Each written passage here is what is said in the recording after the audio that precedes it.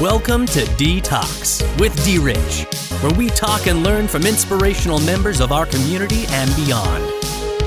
Now, from the Little Apple in Manhattan, Kansas, a man that is more perspiration than inspiration, your host, Derek Richards.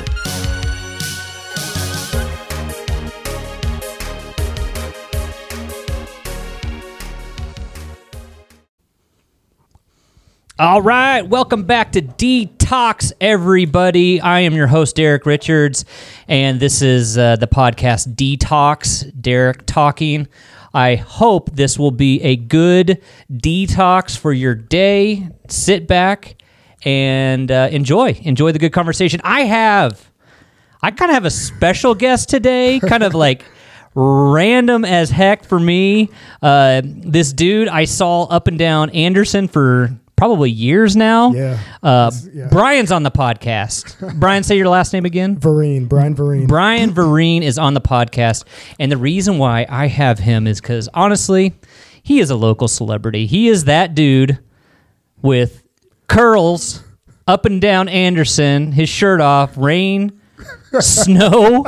It doesn't matter what the temperature is outside. All year round. Yep. Dude, thanks for coming on the podcast. I appreciate the invite. Dude, it's been fun just to kind of get to talk to you a little bit. Yeah. I've been watching a little bit of your social media platform, which is shout out. How can people find you? Nappy Vereen on everything. Nappy Vereen on Instagram. That's NAPPYVEREEN. Instagram, Facebook, Twitter. I just downloaded TikTok, which I'm doing pretty well with that already. Really? Yeah. I think I'm like 3 weeks to a month in, and I have almost 600 followers. What? Yeah, I'm doing pretty well on that. Good for you. Yeah, a lot of good feedback. So it's good, and heck, we're gonna get into all of it today because there's a lot to you. I thought this dude was just like, hey, I just want to work out and show everybody how big I am while I work out. And the first thing we got to get out of the way, what weight are we talking about in these kettlebells? Or not the kettlebells, the dumbbells. What weight are we talking about? But these dumbbells, they fluctuate, honestly. What? Yeah, last year was 45s, and then now I'm doing it twice a week to where it's one day is 40 pounds, the next day, 2 days after is 30 pounds. So, yeah, and now I'm doing different variations of workouts when I'm walking. Like it was bicep curls, now it's pec flies, more push-ups, sit-ups, and going to start adding calf raises and everything too. So, what in the world told your brain, like, good question. Instead of doing curls at home, I'm just going to go walk up and down these streets with all my tats showing. What was this motivation? Where did this come from? Honestly, it came from which that's another part of my story is when I... Well, we can just get into it if you want. Yeah, well, 10th grade, Dragon Ball Z is what motivated me to do a whole bunch of physical stuff. Like, I fought people for fun. I even fought my friends. Like, I wanted to fight all the time. I trained like Goku, one-arm push-ups. I wished I wasn't like 100% gravity. And then 10th grade, 10th grade came around, and I took weightlifting class, and like I wasn't getting muscle mass fast, but like my abs came super fast. Like I was super lean, but my abs came out, and like that's all I had, and that's all I would show people, and like they, like girls loved it. So, and then when I got in the boys' home, which that's another part of my story later on, but I promised everybody in the boys' home when I got out, I was gonna get my 1971 Caprice, and then I'm gonna get buff, and they laughed at me for both, and I got both. Yeah, and I told them I was gonna start rapping too. So and you're on that path as well. Yeah. Well, let's just go in. You know what? We're probably not going to get the whole story. But we got so many things. I want to talk to you about why walking in dumbbell curls is the recipe of the workout for you most of the time. Yeah. Because honestly, I kind of question that a little bit. Why did that? What benefit comes to you with walking in dumbbells instead of like a stationary? Most dudes are stationed and are curling and are really making sure that each rep counts. Yeah, that's a good question. I get that a lot too. Is there a swing? Is there a swing to the lift? Here's the thing: like when it comes to walking with them, like I started doing the dumbbell walk. I think it was in 2010 is when I first started doing it. And what's the length, by the way? Sorry, it's about 3 miles. Yeah. Really? So Yeah. you go out, go out a Yeah. mile and a half, then come back and out. Yep. So that's. Are we talking an hour? 2 hours. 2 hours with the breaks. Straight. And no water breaks, no fluid. I just go straight through, even in the extreme heat. Like, I dehydrate myself. So, yeah. Have you ever had rhabdo? No. No. What's that? Well, rhabdo is like a CrossFit condition. If people do too many pull-ups, they what happens is they tear the muscle fibers in their arms, and it puts a poison into their blood system, which is causes. I'm probably not saying it right, but rhabdo basically is not good. You do not want rhabdo. It will make you extremely sick, and it can really hurt you. Wow. But it happens with that. So a lot of when you do a pull up, it's that tearing from when you come down from the pull up. So I'm just curious about is there's like extreme tearing when you're pulling weight up and down so fast. The last time I felt actual tearing was it was on my shoulders. Like this is like years ago when I was like really lean, and like I could feel my muscle fibers snap, like, and it hurt. This was back. Did you injure yourself? No, but I would just feel them all the time, and it felt like somebody was like slapping like my shoulders, like it was popping. And that's probably what you're talking about. Yeah, but I would still work out. Like what was it? 2 years ago, I thought I tore something in my shoulder, in my armpit actually, and I still trained. I still lifted heavy because I just couldn't see myself without the gym. And a lot of people said that's dangerous, but like I just can't see myself without working out. Like it helps I get this feeling that people tell you a lot of things. Yeah, and you tend to trust your instincts. Yeah, because it's one of those things where some people might say I'm stubborn, but like I know what I want in life. I know what I want, and I know what makes me happy. And I just can't see myself doing something that doesn't bring me satisfaction. So, well, that's why I'm interested. I'm interested about what makes you tick. So let's do this. Like, floor is yours, man. Tell me about Brian. Well, I was born and raised in Manhattan, Kansas. I'm a native. I'm proud of where I'm from. I've never been ashamed of where I was from, which is one thing that I've noticed with some people growing up. Like a lot of people I know like act like the worst thing is to be born in Kansas. I'm like, I can't help where I'm from. I'm from Manhattan, Kansas. I've always claimed it, no matter who's laughed at me, no matter where I've been at, which city I've been to.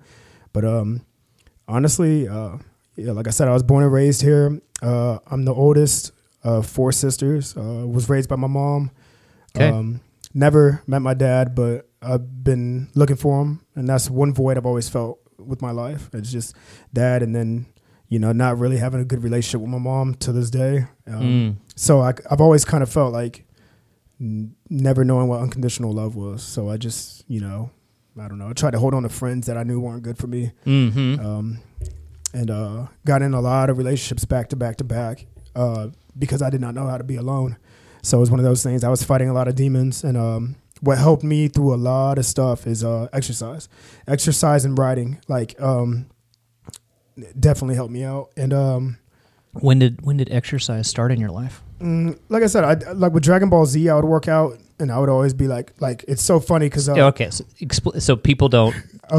Dragon Ball Z is. Do you know what that is?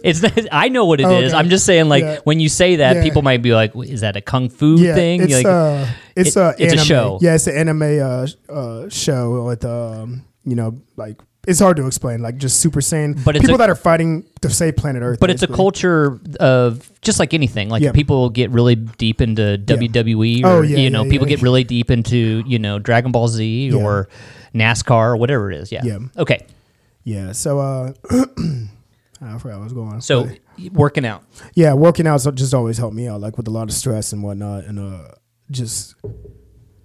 I don't know. I feel like my mind's bouncing everywhere, but basically we'll get there. To like I said, my mom raised me, single parent mom, four sisters. And you said you were the oldest, and the only boy. So okay, yeah. So it's like I was just thinking about this the other day because I'm working on my autobiography, and it's like I never had like a big brother that I could say, "Oh, I'm getting my big brother to beat you up." If I got myself in some stuff, like I had to deal with it. So. Yeah, and then I was born in Manhattan, lived a little bit in Ogden, Kansas. Then we lived in Flint Hills. What'd your mom do? Right now, I think she's unemployed. To be Okay. honest with you. Yeah. Growing up, was she bouncing around jobs? She was the hardest worker I ever knew. She worked at Metal Arc Hills for years. Okay. And that's why it's kind of sad to see her now. I kind of feel like she's just like giving up. But I look back at it like when I was with my ex Cassie, that she's who pointed out that my mom was alcoholic, and I never knew that.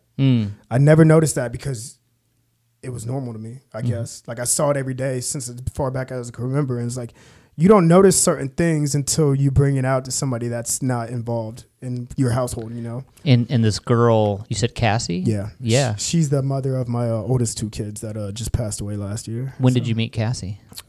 2008. To the end of 2007. So after high school. Right after the boys' home is when I met her. When I got to Okay. the boys' home, yeah. How'd you get in the boys' home? What's that story? Woo! We don't have to. We could talk about lifting weights if you want to. I'm talking about everything. No, Hey, this podcast, don't worry. Yeah. Like I say to all my guests, no one's listening to this. It's just me and you, man. I know. We're just talking. I'm an open book. Okay, let's go. The boys' home, how I got in there. The first time, me and my mom got into a big argument over. I wanted to stay at my friend's house because it was the All-Star game. I remember this vividly because it was in Houston, Texas, the All-Star game. Okay. This was like 2005 when Tracy McGrady played, and all of my favorite rappers were from Houston. So this was big for me. I wanted to watch it at my friend's house. She came to his house and told me to come to the house, and I just kept taunting her, calling her a B and whatever. You know, let me out the house. I don't want to be here. And to the point where she ticked. We ended up fist fighting. Okay. Cops were called. There it is. She swore that I set her up. Like, she swore that I set her up. Yeah, I ticked her off, and to the point, but I ticked her off because I wanted her to be like, you know what, leave the house. So she went to jail. Okay. Yeah, she went to jail and then it was the newspaper for child abuse. And man, I did not stop hearing that for 7 years, 6 or 7 years. Did you frame it as child abuse at the time? No. What's your perspective of it? Honestly, I mean, from the outside looking in, it probably would have been, but like me, it was not like my intent of all that happening. And that just made our relationship even worse. And then I was in the boys' home for 3 days in Junction City, Kansas, which was new home. So explain, New Directions. What is I'm so sorry, I keep cutting you No, off. you're good. So explain boys' home. Like what? It's Is that juvie or? It's no juvie which is another place I went to. But All right. the boys' home is like more of an open place. Like it's for nothing but boys that are troubled. I was like the only person from Manhattan in there, and everybody else was from Kansas City, Topeka, Wichita, Garden City, all these cities that whenever I brought up Manhattan, they would laugh. Because they have this. It's not cool to live in Manhattan, exactly. Kansas. That's what everybody's perception is. Yeah. And but I was in there with all of them, and like I ended up being cool with all of them, and like especially like I was cool with like all the Mexican guys from Kansas City, Kansas, Wyandotte County. If anybody's familiar with Crime Dot, but they call it Wyandotte. The Dot. Yeah, they call it Crime Dot. But I was cool with all the Mexicans out there. They wanted me to join the Serranos. I was like, I don't do that. I don't gangbang. But yeah. So and then that was I was in there that time, and then the second time I believe I was there for like hitting the street with a baseball bat. And we lived on the South 6th Street, which is right next to the old jail cell on Colorado Street. And so you lived on Colorado? Yep. Sure. Yep. It was right by the municipal court. And oh yeah, I went to $7, man. Oh okay. Yeah. Oh wow. Yeah. Wow. Okay. Yeah, that was my grade school. Well, so after, okay, I'll ask you later. even to this day. So when I go walks and run, Yeah. my routes are always on Yuma in Yeah. Colorado. Wow. Nothing for any particular reason, Yeah. but I love those streets a Yeah, lot. yeah. I really enjoy. Yeah. And there's nothing. I hate when. So I'm in real estate, Yeah. and people have stigmas about parts of town, and there's. Yeah. Yuma gets a really bad Yeah, rap. it does. Yeah. But I mean, honestly, I've never felt like I was going to be in trouble or Yeah. anything like that. Yeah. It's Actually, so after school every day, I would go to the Douglas Center. Yep. That's a big And play part of my life, basketball. too. I played Yep. basketball Yep. from 3 to 5 every day, Yeah. from 6th, 7th, and 8th grade. Okay. Just because I loved basketball. Have you seen what they've done with the DC across the street? I haven't been in there yet. Me neither, but I rode by it and it looks pretty nice. Yeah, Yeah. I'm excited for it. So you're one of the originals that remember when the Douglas Center had the pool. No, You don't remember the pool? It was Where? like right. It was right where the. new, You mean across the street? Yeah. I remember that. I remember watching. MTV rap videos in the back room with the TV that was locked down, like, you know, so no one would steal it. And I'd rather be there than be at home. Yeah, that's what I did. Yeah, we used to go there, play pool. We used to play basketball for a long time. We used to go to Teen Night, which was in Boys and Girls Club when it was on 4th Street or 3rd Street. I think it was 4th Street. Okay. Yeah, we used to do all that and like, but yeah.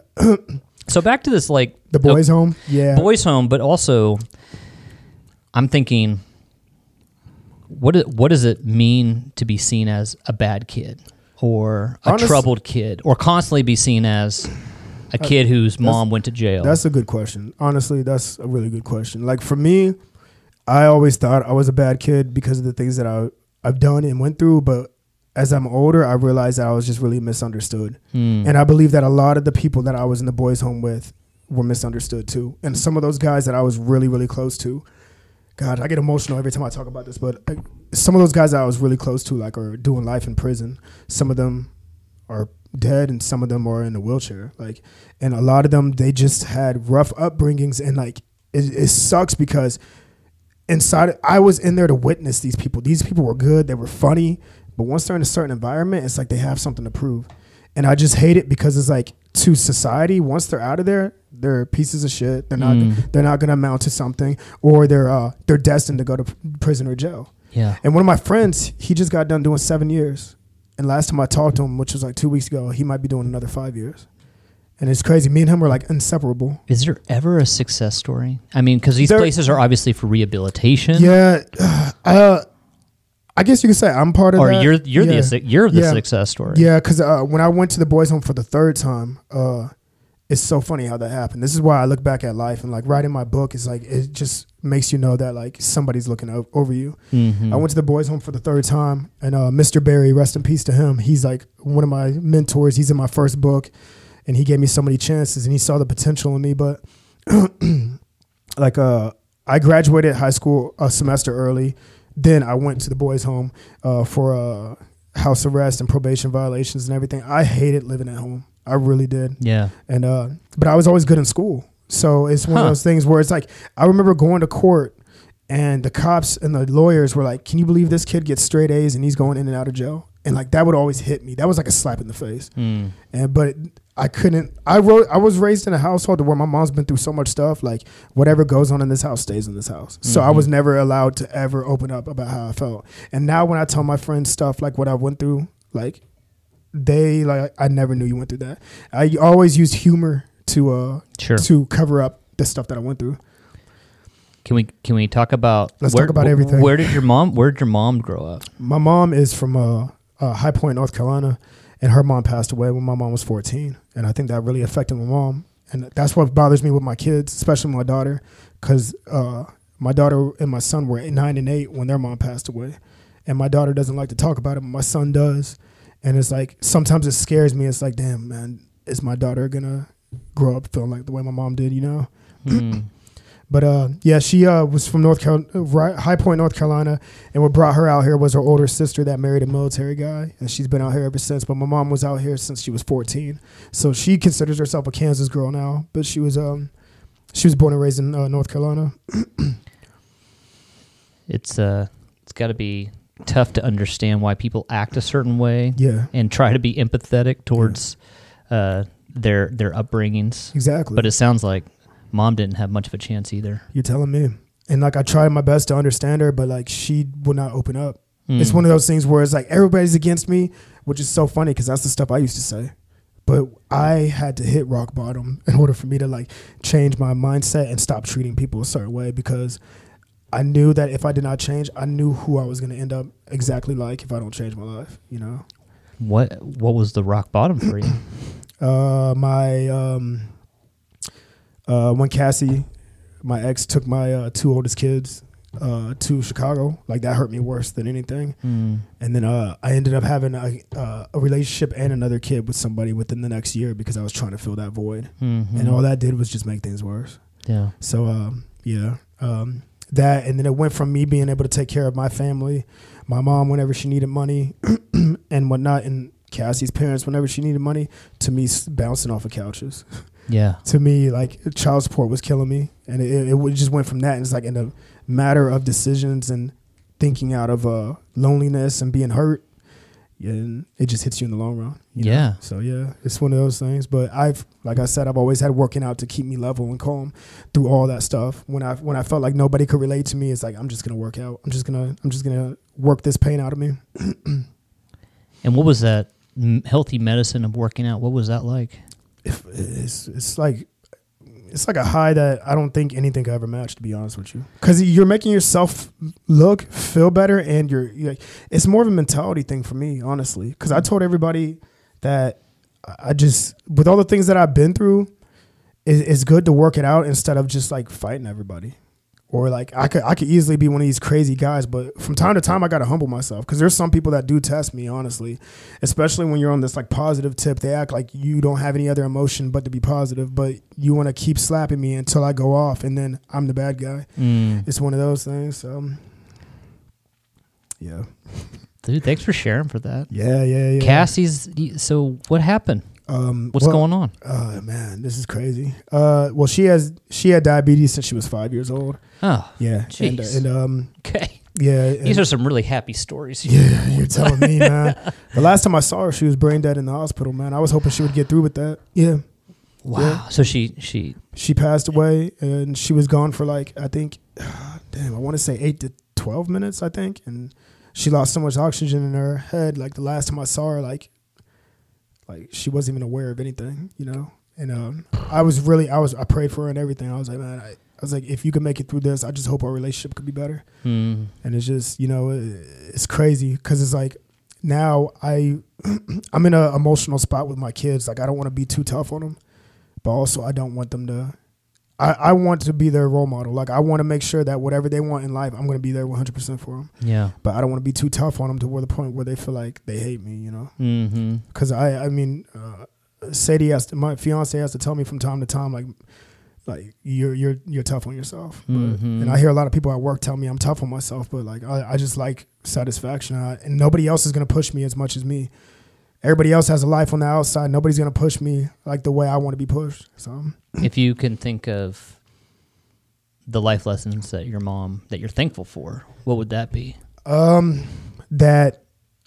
Which is a lot. As crazy as she had some valuable lessons. Well, maybe a lot. But she always told me that everybody that I think is my friend is not really my friend. She told me that nobody's gonna care about what you want in life more than you are. Never brag too much about the things that you have. And you know, and just a lot of her stuff was just how hard she worked.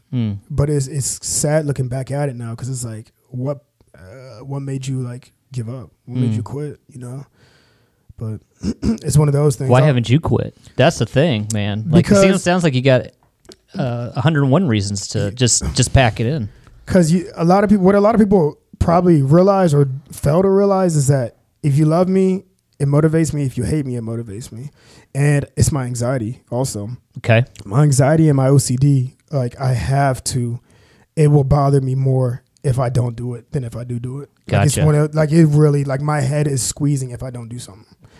So yeah. So it's kind of it's a double-edged sword, but it's a healthy pressure, right? It is, yeah. That's true. So I mean, I'm not trying to say that I know what you go through, or I am motivated like you are, but I ran a half marathon this weekend. Yeah.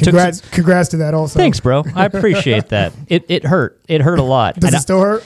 My hips hurt. Yeah, I'm sore, but I'm good.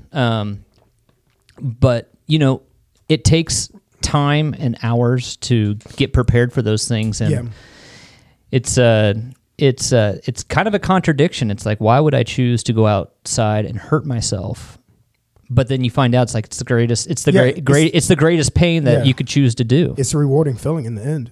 Oh, absolutely. To know that you went through and did it, The worst pain is doing nothing. Exactly. And then following that downward spiral of the next day you did nothing. And then the next day I feel less motivated. And then the next day there's no way. And then you start creating these excuses, right? It's like, well, I'm not strong enough to ever go into a gym. I'm not going to be strong enough to try something, and that's- now I'm too overweight, and now it's Exactly. and now Now it's going to be harder. that you know? downward spiral Yeah. is extremely. That's one thing. Like I noticed that a lot of people have negative self talk. Like if they're idle in their mind, but I get that from time to time. But like what helps me get out of that is actually doing something. Mhm. And what also motivates me is the fact that I think of myself like 40, 50 years in advance. Like if I look back and I'm like 80 something, like am I going to be happy with all the things that I did? Like right now I'm happy with a lot of the things that I've done and gone through. But like I tell everybody this, like a lot of people might think the things that I'm doing right now is impressive, but like this is super small to compare to a lot of the other things that I planned out for me. So Are you wanting to reveal the plans, or those are your secrets, or some of them are secrets, but it's one of those days where I've learned, like, honestly, there's so many small-minded people that if you tell them, they'll try to doubt you and there's no way that could happen. Okay, you said that before, so I'm not going to believe that. But a lot of it is right now I'm on my 13th book. I'm working on my 14th and 15th. What? Yeah. What are you talking about? I write books, yeah. You write I books? actually brought 2 books, actually. What? Yeah. You publish them yourself? And this is your copy. What? That's my first book. Yeah. Shut the front door. Yep. Dude. Okay, so for everybody in the interwebs that are watching us on Facebook, keep telling yourself that. Yep. Motivational book. Okay. Your logo here. What is versatile fitness? Yep. I also saw that you have a clothing line, sir. Yep. Versatile fitness and motivation, and that's actually the main reason why I got into GTM is because I knew that if I was inside of that, like it'll be easier to learn and see how it's done, and also have the connections. Yeah. Well, man, I'm excited to read it. Yeah, man. I'm excited to jump in your brain a little bit. I've got some pretty good feedback. Also, I got some good. I got 5 stars on Amazon. Way to go, bro. Those are some random buyers, so that's when you know it's honest. You know. How did writing become part of your journey? Like you're working out. Yeah. You are pursuing the rap career. Yep. I'm not going to make you spit bars right now. Writing and then writing. because my mind, What do you like to write about? I guess Everything. Tell me about what are you interested in? mainly what I write mostly is like unique words. If I think of like I'm pretty sure during our podcast or after, I'm going to recollect with all these words that we have that we like if you use a certain word, I would just want to rhyme that word. But I write a lot of words, a lot of ideals, a lot of inventions, which I'm working on some inventions to get patented too. So I'm working on a lot of stuff. Sounds good. But anything that pops in my head, because I don't think any ideal is a bad ideal. Like it blows my mind. I talked to this one of my best friends at work. It's like I see everybody kind of mindlessly working at work, like just working. I'm like, I wonder how many ideals they have go through their head that they just let fade. I'm like, that could get you out of here, like that ideal. But I'm thinking, oh man, I have so many. Like, it's crazy. What is is there anything that can hinder the ideas from popping in your brain? Is there anything that you know that you go, I'm not going to go down that path because it's going to limit my brain space? I used to beat myself up when I got like a ideal block, but now they just come so fluently. How do you encourage that? How do you allow that to having a conversation, anything that involves words, having a conversation, listen to a podcast, listening to a song, listen to a commercial, reading something now, which I'm making a habit of like reading labels in Spanish. I'm working on my Spanish too again. So man, I'm working on a lot of stuff. What are you doing the best? What's the one thing that you're doing the best at right now? I would have to say motivating people, honestly. Okay. So if someone wants to become a personal motivator, what's your path been like?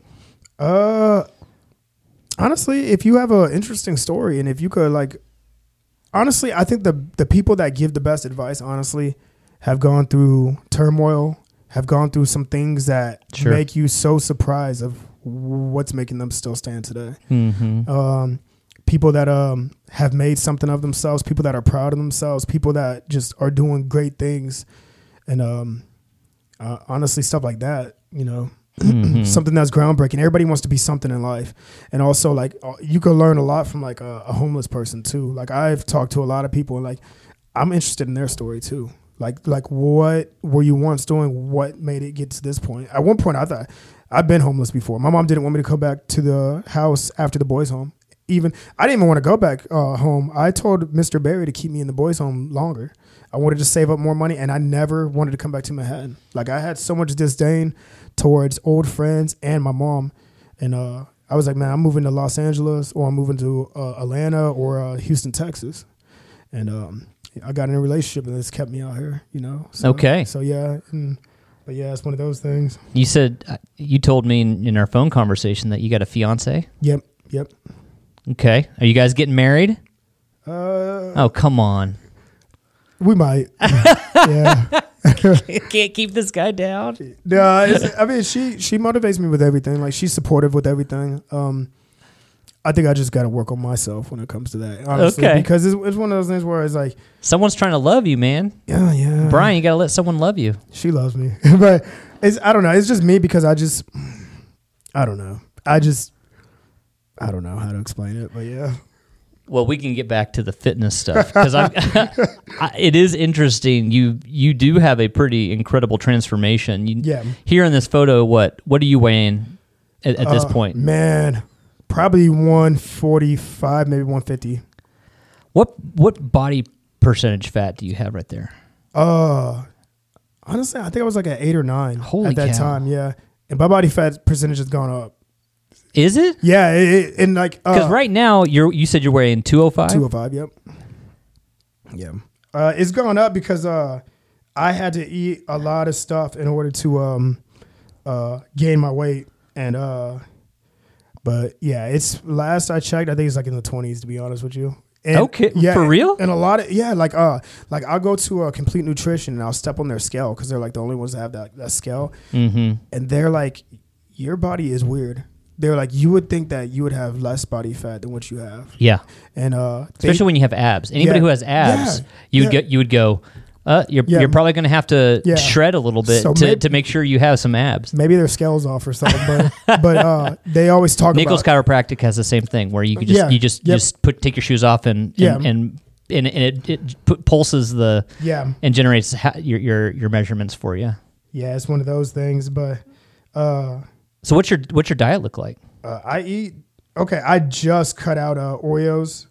Okay. Oreos are a part of your diet. So. They were like, I would eat everything, but now I could tell that when my metabolism is not as fast as it used to be. I just eat mainly everything. A lot of Burger King, whatever my fiance cooks. But I just eat a lot and I just work out a lot. Like, I don't have a strict diet. I just eat. I'm working on cutting out more sweets because, like, my mom has diabetes too. Which is another thing I got to deal with. Have you had any tests done? Oh yeah, my blood pressure and everything's good. Okay, sort of levels and everything. But I guess after like Cassie passed away, like made me want to be more health conscious, especially since she had diabetes. My uncle had diabetes. My mom has diabetes, and it's I'm all around people that have health problems, and I just don't want to be one of those people, you know, that depend on like medication or a pill every day. So. What's next? What are you working on this week? Working out as always. What does working out look like? How many times are you in the gym? I'm at the gym once a week now. I used to go 4 times a week, but ever since the pandemic, I was like, I'm not gonna have anybody tell me that I can't do my passion. So that's when I started doing all my exercises outside. But Wednesdays is when I go to Genesis. That's mainly for like chest, triceps. Is there a program that you run or? I have my own like little workout log book, which I left in the car. Something told me to bring my bag in here, but I just do that. And but I'm working more on like body and free weight now. They said that some of the best guys that have like the best bodies are like honestly like don't train machines. Okay. Like people that are like in prison, like that are jacked, they don't use machines at all. And like, so you try to, you're on the free weights. Yeah. But when I do go back to the gym, like I didn't lose any mass, any strength. Like I'm maxing out on the machines. Like everybody sees me do it. Like one of my videos was 275. for the pec fly, and then another video which I might upload tonight or tomorrow. 300 pounds on the pec fly. Yeah. Pec fly? Yep. Okay. Right, yep. Just like that. There it is. Yeah, and then I am going to call you out though. Let me tell the world right now. Brian's push-ups are trash, and I'm just going to put that out there. Go on his social media, follow this bro, but his push-ups are trash. I've seen so many people do push-ups this way. I don't understand it. Explain to me why you call that a push-up. Because I'm pushing my body up. No, not even close. Are you talking about military push-ups or something? I'm just talking about. Look, it's when you do a push-up, you have to lock out. You have to lock out. You have to lock out. Okay. Am I wrong here? I've just never understood the form where you never lock out. Have you heard of C.T. Fletcher? Yeah, I know C.T. Fletcher. Have you seen his workout methods? But his arms can't. He literally can't. Like, he can't extend his arms because he's so torn from all the workouts he's done. Oh, okay.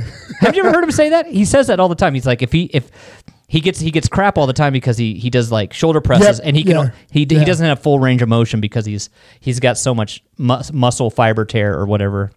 Anyways, man, I'm just giving you crap. No, he meant that. Yeah, no, he meant that. This is his podcast. He's saying. I run. You walk up and down the street with your shirt off. We should just take our shirts off now, right? We should just, or if we want to. I don't want to intimidate you. One of those things is I just see that certain people do like their push-ups a different way. Like I noticed that you are right about the locking out, especially when I get like over that 80 rep range. I'm just jealous that you're over an 80 rep range. Like, so this guy, you did 153 last week. Yeah. 153. And when does it start to burn? Man. At what number are you like, okay, now I got to start working really hard? I think it's between 80 and 90. But once I get over to 110 and 120, I'm like, man, this hurts. But I keep that number in my head. I was like, you got to beat this. I was like, you are on camera. You said on camera you were going to beat this. That's what pushes me. I was like, you said this on camera, and I don't want to be one of those people that, okay, I didn't make it, so I got to delete this video and try again. So, yeah. No, good for you, man. I'm glad. I'm glad. What's the ultimate number for push-ups? Are you going to go for 200? Yep. That's the goal. Yep, 200. You're probably going to have to get leaner to get 200, right? Honestly, if you're carrying 20%, you got 40 pounds of mass that could possibly get off your shoulders. Yeah, but I don't plan on losing weight. It took me so long to get to over 200, and it took me so long to get to the 190s. And it's like, man, that's why I appreciate it. Like, I was just talking to my friend Jake about this. It's like one of those things that broke my heart when I got like into competitive bodybuilding is how many people are not natural. Mm-hmm. There's so many people that will flaunt themselves. I just can't. Are you not natural? Oh, I'm all natural, man. For real? I'm all natural. Yes. There's never been a time where you're like, maybe I should check this out. The closest I ever got to anything that wasn't natural was whey protein. Okay. And I did. Well, that's but I felt like I was cheating, honestly. Really? Yeah, I literally felt like I was cheating. Like this was back when I was with Cassie. I bought whey protein, and I didn't even finish the whole bottle. I felt guilty. Like, it killed me because it makes me feel so better and so much more empowered when people are thrown off that I could say I'm all natural. Wow. Like, it pushes me even harder because there's so many people that Is there even a category for a bodybuilder that doesn't do whey protein? Honestly, I don't think there is. I don't know. But like, there's so many guys that like are it's one of those things where it's like they say never meet your hero. Like that really threw me off. Like, I thought Ronnie. What does that mean? What does that mean to you? Never meet your hero, because it's going to be disappointing when you really see their personality when they're not behind the camera. Gotcha. Yeah. Kind of see behind the curtain and be like, you know what? Yeah, it's all a show. The magic's gone. Yeah, like what goes on behind the scenes that we don't know and we don't see. Where is Ronnie Coleman? So Ronnie Coleman, he's 7-time? Is he 8-time? 8-time. 8-time. Yep. Bodybuilding world champion. I might be saying that wrong. Is it Mr. Olympia? Mr. Olympia. Yep. That's right. But he's old now, right? I mean, we're 50s. I'm sure. Yeah, he has to be somewhere around there. One thing, have you seen him lately? I thought I saw him get back into because he was sick for a while. Yeah. And I think he's back on his grind. He's getting his workouts back in. Yeah. He was really hurt for a long time. From lifting all that heavy weight that like was just it literally broke his back. And to see how massive he was and to see him now, that's what scares me from working out. Like to not work out, like I get anxiety if I'm not on vacation. I could deal with not working out for a week. But if I take a week off from working out, I feel like I'm gonna shrivel up real quick. And I have bigorexia. Like I don't know if you heard of that. It's like you're not big enough. Yeah. Yeah. You're never satisfied. That kills me, man. Like every other day I feel like I'm like, damn, did I just lose 50 pounds last night? Like I feel like that, and like it bothers me. And like, cause they say when you see yourself every day, you don't see your growth like that. And like one of my Instagram pictures recently where I'm like on the side, and like it shows like my brand and my tattoo. I had to ask Jake at my job, and I had to ask my fiance. I was like, am I this big? She's like, yeah, of course you are. I was like, I don't see that. I don't. All I know is that I work out and that people say that I'm big, but I don't see myself as everybody else says I am. So have you competed in bodybuilding? Yep. I'm actually looking for a sponsor now because I was paying all this money, and then over quarantine I was like, man, let me just get a sponsor. I was like, everybody's pushed me to do bodybuilding before I got into bodybuilding. Everybody gives me compliments when I'm in bodybuilding. Now I'm looking for a sponsor. But 2015 was my first show, and I was going through a lot of stuff. And I was like, man, if I just even place in bodybuilding, that'll make my year. I placed number 3. Dude. Yeah. And that good job. I cried. Like, yeah. Because it was like, I never knew. I thought I'm sure there's many guys on that stage that have Yeah. been working for years. Yeah. And this dude just comes out of the gym Yeah. with these natural genetics that just can show up and dominate. That's good, man. Yeah. Thank you. So how do you keep that? How do you keep all the goals and all the avenues of things constantly going, making sure you're spinning all these plates? Is that even possible anymore? It is, because what I do is I just I'm sorry, I'm just trying to get my live on this Instagram while we talk. No, that's fine, man. We got time. I'm strict on my schedule. I wake up every morning at 3:20, and like What time do you go to bed? Between 9 and 9:30. Okay. Yeah. So I try to get around 6 hours at least. Okay. And I've heard that works. Doesn't work for me, but I heard that works. Yeah. You and Bill Snyder. Yeah, I've heard that before. Yeah. Let's also, sorry, I had to ask you. You have a gigantic Power Cat on your back, and Yeah. you did not play football. No. Okay. Nope. You just rep K-State. Yep. All day, every day. What made you fall in love with K-State? I guess that's just gonna focus on me for this podcast. That's fine, man. As it should. It should focus on you. It's where I'm from. It's Okay. where I'm from. Yeah. Like I said, I've never been ashamed of where I'm from. And at one point I had so much hate for Manhattan, which is funny because of all the people that I was dealing with, and because my mom, and just so many bad memories. But then when I got older, it's so crazy now looking back at it, man. There's so many people from K-State that support me, inbox me, talk to me, take pictures with me, and it's so crazy coming from like at one point where I was like, I'm never coming back to Manhattan. I don't know if I could cuss on your podcast, but I basically said we'll just have to put an explicit on the podcast thread. That's okay. I basically said F Manhattan. There you at go. one point, and I hated everything about Kansas just from all the memories and just my mom and everything that went through, and then like I stuck it out. Well, I'll tell you, if you leave Manhattan, life just gets better. It just instantly makes. I hear people say it's that. It's just the truth, right? If you grew up here and you go to Kansas City, or if you go to Wichita, trust me, it's just. I hear success is just they're just giving it out. That's what I hear. I know a lot of people that leave Manhattan. They say that they've been telling me for years, you need to leave Manhattan. It's a black hole. And I know a lot of people that either moved to Kansas City or Texas. And I loved California when I went out there, though. I've been traveling a lot lately. What part? I went to Oakland, but I was in San Francisco every single day. My friend Eddie let me stay with him. How can you afford living in San Francisco? I don't know how people can afford living in Oakland, man. Gosh, dog. Like San Francisco was expensive. I took the BART every day, and a lot of people ended up homeless or leaving California. When me and my friend Jose went to Colorado last year, there were so many people from Colorado and from Texas that were there. Oh, a lot yeah. of people from California. A lot of people from California were in Colorado.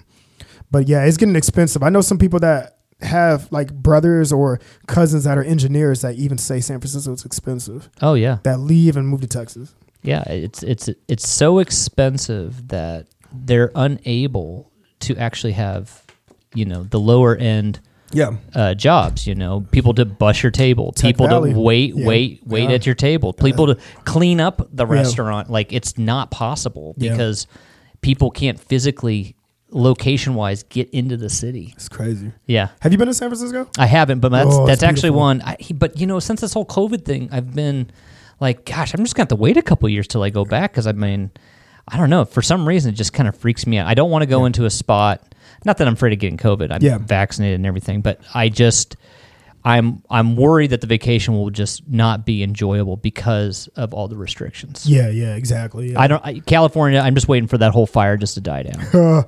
Are they still burning? I don't know. Probably. It's probably another one coming right around the corner though. Man, when we were in Colorado, it was burning. Yeah. Yeah, I was like, wow. Yeah. The thing with San Francisco though is beautiful. I tried to see Alcatraz, but it was too dark. I was on the pier. It's very diverse in California, and when I went to, I was on the Golden Gate Bridge.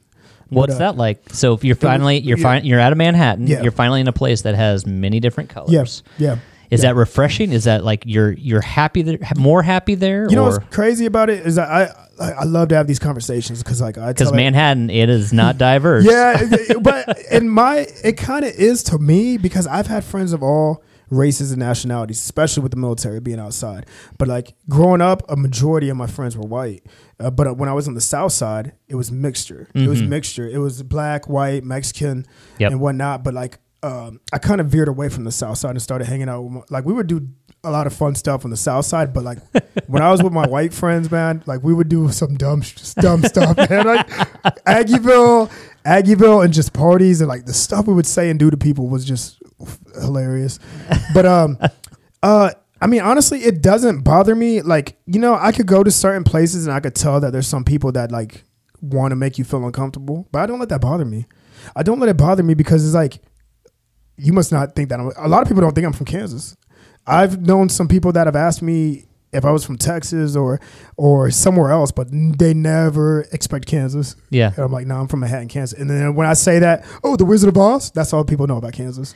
So, I mean, that's Manhattan. So what was it like being on the West Coast? It was beautiful, man. I met some cool people that I met on Instagram. We talked. We became friends. I still talk to this day because what's so funny is that like when it comes to music, which is so funny, out of all the places that I wanted to move after I got out of the boys' home, it was all the places that I listened to the most music from. I loved West Coast music. I love Houston music. At one point, man, there's some people that still to this day ask me if I'm from Texas because like my old school car, my grill, my music, I listen to everything, and then Atlanta. But man, California. So you don't rep Biggie, huh?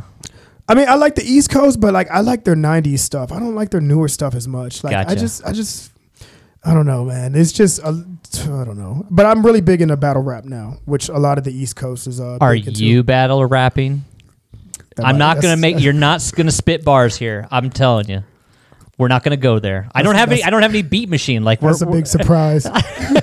Like I said, I got a lot of stuff for the future. So. He's working on it. That sounds terrifying. The idea of battle rapping sounds absolutely terrifying. I love their creativity and their wordplay. I love that. Like, so who inspires you right now? Like in the battle rap region? Yeah. Who do you think is on the top of the game? Daylight, which he's from Watts, California. Okay. Danny Myers, which is one of my favorites. I met him in Kansas City 3 years ago. Got him on a picture with him. Where's he from? He's from South Central, Los Angeles. He's one of the best. I took a picture with him. We chatted. We talked. Everything. Arsenal. He's from New Jersey. Geechee Gotti. He's from Compton, California. Rum Nitty, Phoenix, Arizona. I just found out that my cousin went to school with T-Top, which is a battle rapper from North Carolina, which is so crazy. He just told me this weekend. He's like, I never knew you were into battle rap. I was like, yeah, I've been listening to it for like 5 or 6 years. So. But yeah, I just love their wordplay, and plus I was listening to so much rap that I felt like today's rappers, like mainstream wise, I'm not gonna say underground, but mainstream wise, they talk about the same stuff and they're not creative with their lyrics. I feel like they're just rhyming; it's not rapping anymore. Yeah, there's a new artist out there. I'm gonna butcher his last name, Toby. He's not new, I guess. He's not. He's, yeah. Why? Yep. Just the Fire video that just came out is by far the greatest thing I've ever seen since This Is America. Yeah. And I'm blown away by the lyrics structure. I'm blown away by not only it's him and his wife and their kids are on the rap video. They're not cussing, but their bars are so good. Yeah. I think he's actually from Houston, Texas as well. Yeah, he is. Yeah. He is. That's right. He's a good rapper. I heard one song he did. He had a Beyonce reference. I forgot the name of it, but that song and the beat in the video was ridiculous. Bars. Yeah. And again, I think, I mean, we're not going to go too deep down that, but like I have since all my rap, the rap collection I have comes from guys that actually rap songs. Yeah. And then there's this whole genre of mumble rapping and all these things that don't rhyme. And I'm like, I don't know what this is. It's hip hop, but it's just not my hip hop. What do you think about Lil Wayne? So I've listened to Lil Wayne for a very long time. The double entendre thing is okay, but it doesn't get me. Like I get tired of it because the double entendre is Kanye picked it up, and then a lot of other people started picking up. I really like. Oh gosh, who's the? What's poppin'? Jack Harlow. I think Jack Harlow. So again, when you listen to these guys that are rapping into Baby right now, like they're actually got a story. Yeah, they're spitting, and it's Anyways, you know what I like about the Baby? I'm glad you brought his name up. I'm glad that I'm happy. Is he in jail still? I'm not sure, but he might be. I like the fact that he is not actually all talk. Like he's knocked some guys out. Like he's for real. That's why he's in jail right now. He had like guns on him or whatever. It's crazy. But that's the one thing though is like when you're in that limelight, you're being watched by everybody. So and some people are definitely going to test you, like when they know your temper and what you do. But are you a Tekashi 6ix9ine? No. Thank you. No. Honest man, you know what's crazy? He's made some good songs, but the thing that I don't respect about him is that you put on this it's not authentic. Yeah. Yeah, it's not genuine. Like I could see if if this is what happened to your girl and with all these people that infiltrated you and did all this stuff to you that were in the gang, but you were going around taunting people. I'm gonna kill you. I got this AK. I got this and all this stuff, and then you go to court and you don't have all that stuff. That's what bothers me with that guy. He's an opportunist, and he's trying to create, he's trying to create a spotlight for himself, which I'm guessing he's doing a really good job of doing. But that's the next thing. But if you want to live, it just depends on how you want to make your career. If you want to make your career that way. But just imagine how when he's not talked about anymore, how paranoid he's going to have to be. The fall is going to be hard for him. It's going to be really hard. He might end up doing what, because he's going to have to go to the next ridiculous thing, right? He's going to have to create something even so ridiculous. And a lot of those famous guys are depressed. They think that getting high and getting drunk is cool. They're running from something, man. They're running from something. I know for a fact that a guy like him, he acts like it doesn't bother him, but when his fame goes, because rappers only have like a 5 to 10 year span of what they're hot for. Oh, sure. After that, what are you going to do? Yeah. What are you going to do? Like when you can't afford the bodyguards and all this stuff, you're going to have to deal with what you did. Who influences you right now? Rap wise, like or just in business and in life. Is there anybody that really you like to listen to that speaks really good words to you? My future me, my anxiety. Okay. Cali Muscle. I like what he's done. Grant Cardone, Gary Vaynerchuk. Gary V. Yeah, I love him. Like at first his voice used to annoy me, but he's passionate about what he talks about. Good. Good. I followed Gary V. My dad actually turned me on to Gary V. Seriously? Wow. Because I've been with Gary V since he had Wine Library TV. Yeah. So my dad and I would actually drink wine and listen to what he was tasting. Yeah. And so that's all I knew. I was like, this guy's really captivating. I really enjoy his daily his vlog. And then once he went to the entrepreneur level, I was like, oh my goodness, this dude's crazy. Yeah. He talks about some crazy stuff. And like, I love Bedros Keuilian. I don't know him. Fit Body Boot Camp. which Oh, he okay. has one in here. Yeah. He talks about how he was came from communist Russia, came over here with nothing. His family was broke. He dealt with a lot of kind of like reverse racism, I guess, is that how he puts it? But because he was like a foreigner, and like they were like, go back to your country and everything. Now this guy is like a millionaire. He's a millionaire. He's a motivational speaker, and he fights MMA fighters. Like, he does not be like, okay, I'm rich, I have money, I want to push myself to the limit still. Are you a David Goggins guy? Love that guy. You know what's crazy about David Goggins? I've heard some people compare me to him. Okay. Hold on a second. Yeah. I mean, you might be doing some crazy stuff, but you're not doing no Moab 260, man. But that's the crazy thing, though, is that a lot of people might say that I remind them, but I'm like, I was talking about this Maybe stuff you are. I don't know. before I even. But what captivated me about him is that his self-talk is just like mine. Yeah. That's why I kind of said it. 'Cause it's what it reminds me of a little bit. I have his book. I just have not read it yet because I just finished Jay Prince's book, The Art and Science of Respect. Great book. Good book? Yeah, great book. Like, I read that on the train to Chicago and on the way back. Man, I loved it. Who else influences me? C.T. Fletcher, Les Brown, Tony Robbins, Eric Thomas, a lot of motivational speakers. Do you have any friends like close to you that like are people? Because here's one thing that I'm curious about. I think a lot of people can create things around them. A lot of people can also create busyness, but sometimes it's not. Sometimes it can have flaws, and people aren't able to see the flaws because they're self-deceived. Yeah. I'm not saying you're self-deceived, my friend. Yeah. But I am asking you, do you have people around you that can maybe correct you in case you do go down a path that's like, maybe that's not the right way? Because, again, you can't listen to negativity all the time. Yeah. But you need to have at least some ropes at the end of the mat to keep you inside. Honestly, the only thing I really hear nowadays is that when do you ever sleep? That's all I hear.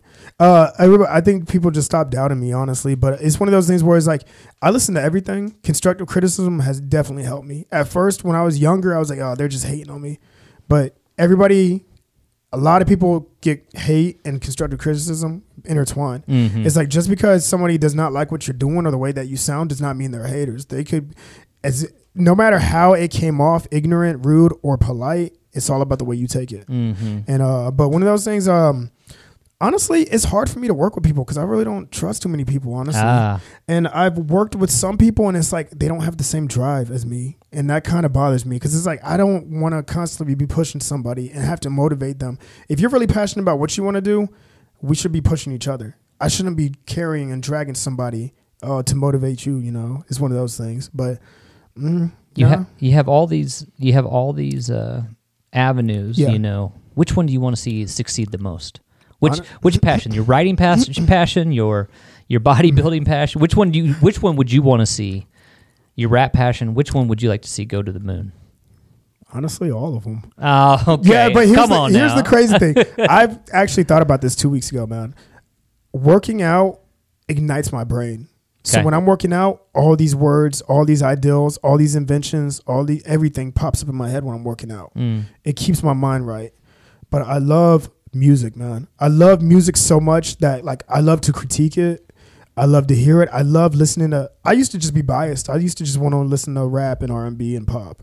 Now I'm listening to country, old rock, and it's like I can't believe I used to be so ignorant to the point where I thought that if it's not rap, R&B, or pop, it has to suck. When every country artists have some great lyrics.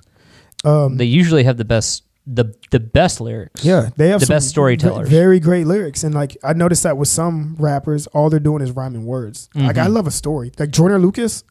Have you heard of Jordan Lucas? Yeah, I've heard of Jordan Lucas. Man, that guy. But I think that with music mainly because I love working out, but I noticed that with music, it has a more of a powerful reach and influence because like you could talk about your story and people will actually hear you, listen to you. And you could talk about something that motivates people, a jingle, something that gets stuck in their head.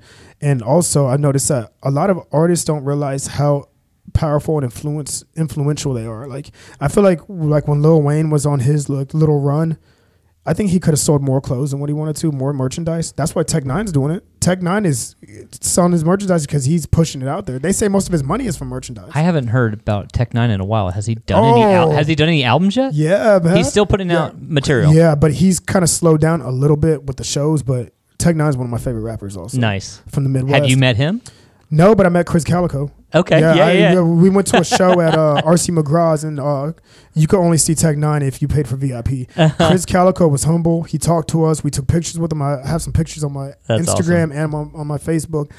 But Chris Calico was a cool guy. And then when I went to California, my main reason to go to California was to see the Mac Dre mural. Because Mac Dre. What's this? Do you know who Mac Dre is? I don't. Oh man, he started the hyphy movement, like Thiz Nation, Thiz Entertainment, and like basically when people were popping ecstasy and like sweating and like doing dumb dances and glow sticks and shake your dreads and everything. But I heard about him when I was in the boys' home so much that I thought that he was from Kansas City, but he got killed in Kansas City, which is gotcha. But I went to Oakland and I took a picture by the mural, and that was my highlight. Even though I went to the beach, even though I went to San Francisco, I was on the east side of Oakland. It was that mural, man. That mural meant a lot. And but yeah, he's definitely influential. He great lyrics, still to this day, great music. I think he died in 2005 or 2006.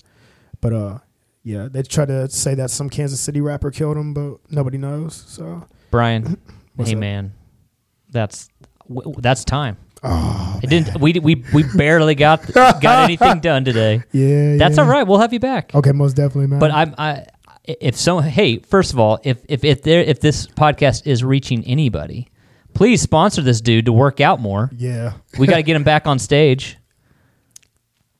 We got to get him bigger, or stop eating Burger King. Maybe we can afford some steaks in his refrigerator. yeah. I don't know about the steaks. Oh, I just got done eating pork too. How can we see you perform? Is there any performances coming up? How can we find you? Just keep following me on social media. Okay, we will. Yeah, I'm planning. Like I said, once I get that sponsorship, I'm gonna start getting back on the stage for bodybuilding. My last show was 2019, I believe. So yeah. And when we see you on Anderson, Yeah. is it okay for us to honk at you? Yeah, that's fine. Yeah, I wave at you even if I don't know you. I just hear a honk and I'm just waving. I'm like, I'll find out who that is later. Share love to Brian and honk at him on Yeah. Anderson. Thanks, bro. Hey man, appreciate you, man. Thank Cool. you. We'll see you guys next time. All right.